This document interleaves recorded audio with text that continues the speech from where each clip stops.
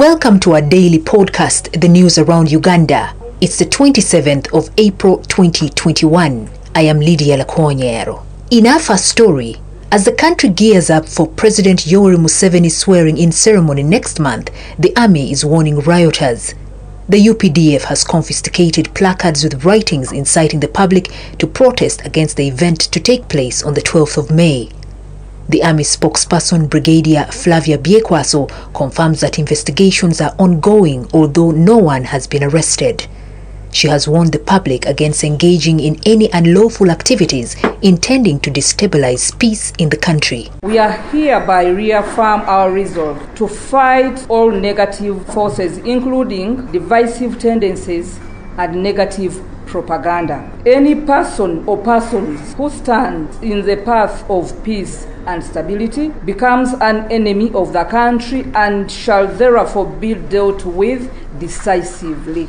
Ugandans are therefore advised to desist from such acts because they are not productive. We already have plans are already underway to take action against the perpetrators. Still in crime, the police have preferred murder charges against their officer who shot dead two of his colleagues over the weekend. Hussein Serugo, attached to Nakasozi police post in Chiboga district, allegedly shot dead Fred Waswa and Patrick Okola on suspicion of having affairs with his wife.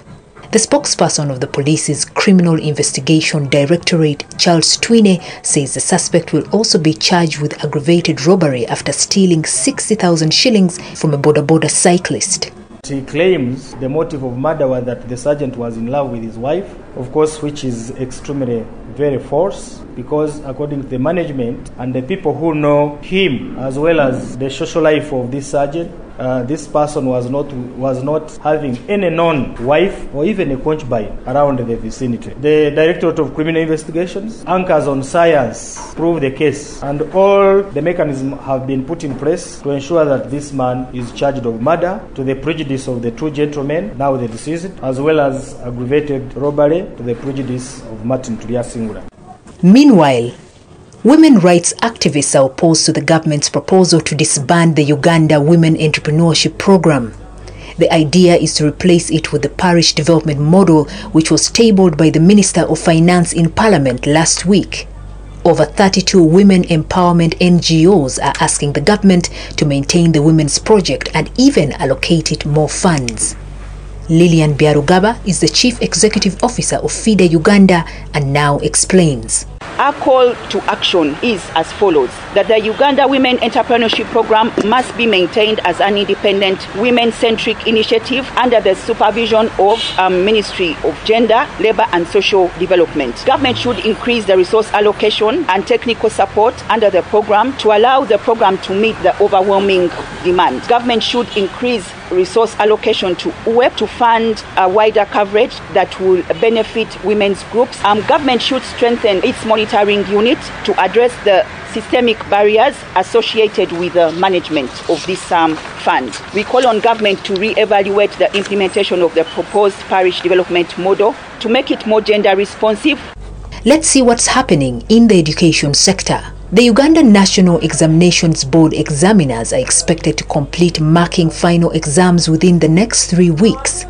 They started marking primary leaving exams and Uganda Certificate of Education at 20 marking centers on Monday.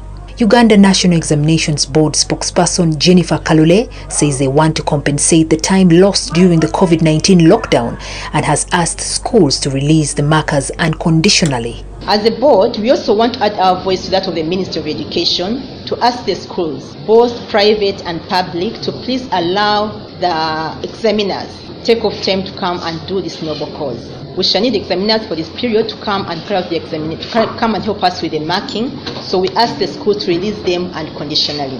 The Ministry of Education has also done the same, and we ask you to also do the same. Additionally, we ask you not to charge the parents any further fees after the half term. And are you looking for a travel document? The process might soon become less hectic in Kampala with the city regional office the Ministry of Internal Affairs intends to set up. A Kampala Regional Immigration Office will decongest the head office, set to start operation before the end of the year. As the permanent secretary, Dr. Benon Mutambi, revealed, the office will work as a passport collection center. Same branches will be set up in Mbale, Arua and Gulu cities. Meanwhile, the ministry confirms making drastic changes in the immigration department to serve clients and meet the fast-growing numbers of Ugandans applying for passports to work and travel abroad. We were caught unaware because we did not know that the demand for employment abroad would have grown at such a rate. But I want to assure the public right now that we have restructured our business processes and we are now capable of meeting that demand. In sport, striker Fazila Ikwaput has scored 4 goals to guide her side Lady Doves FC, defeating Isra Soccer Academy by 5-0. This in the FUFA Women's Super League Group B opening match played today at FUFA Technical Center in Njeru. The former Gokam Karela of India and Kazakhstan's Bek Kazigat scored in 35, 49, 64 and 88 minutes. Lydia Nyandera opened the scoring chart in the 23rd minute. Head coach Fred Musime hails the girls' performance, attributing it to discipline. We work as a team. Our players listen for our instructions. Whatever we tell them to do ABC, that's what has managed us to win this game. Behind good performance is that because our players work as a team. The technical bench and players work together as a team. And most of it's all, our forehead is God and a discipline. And with that story, we come to the end of the news around Uganda. I am Lydia Lekonyero. Good day.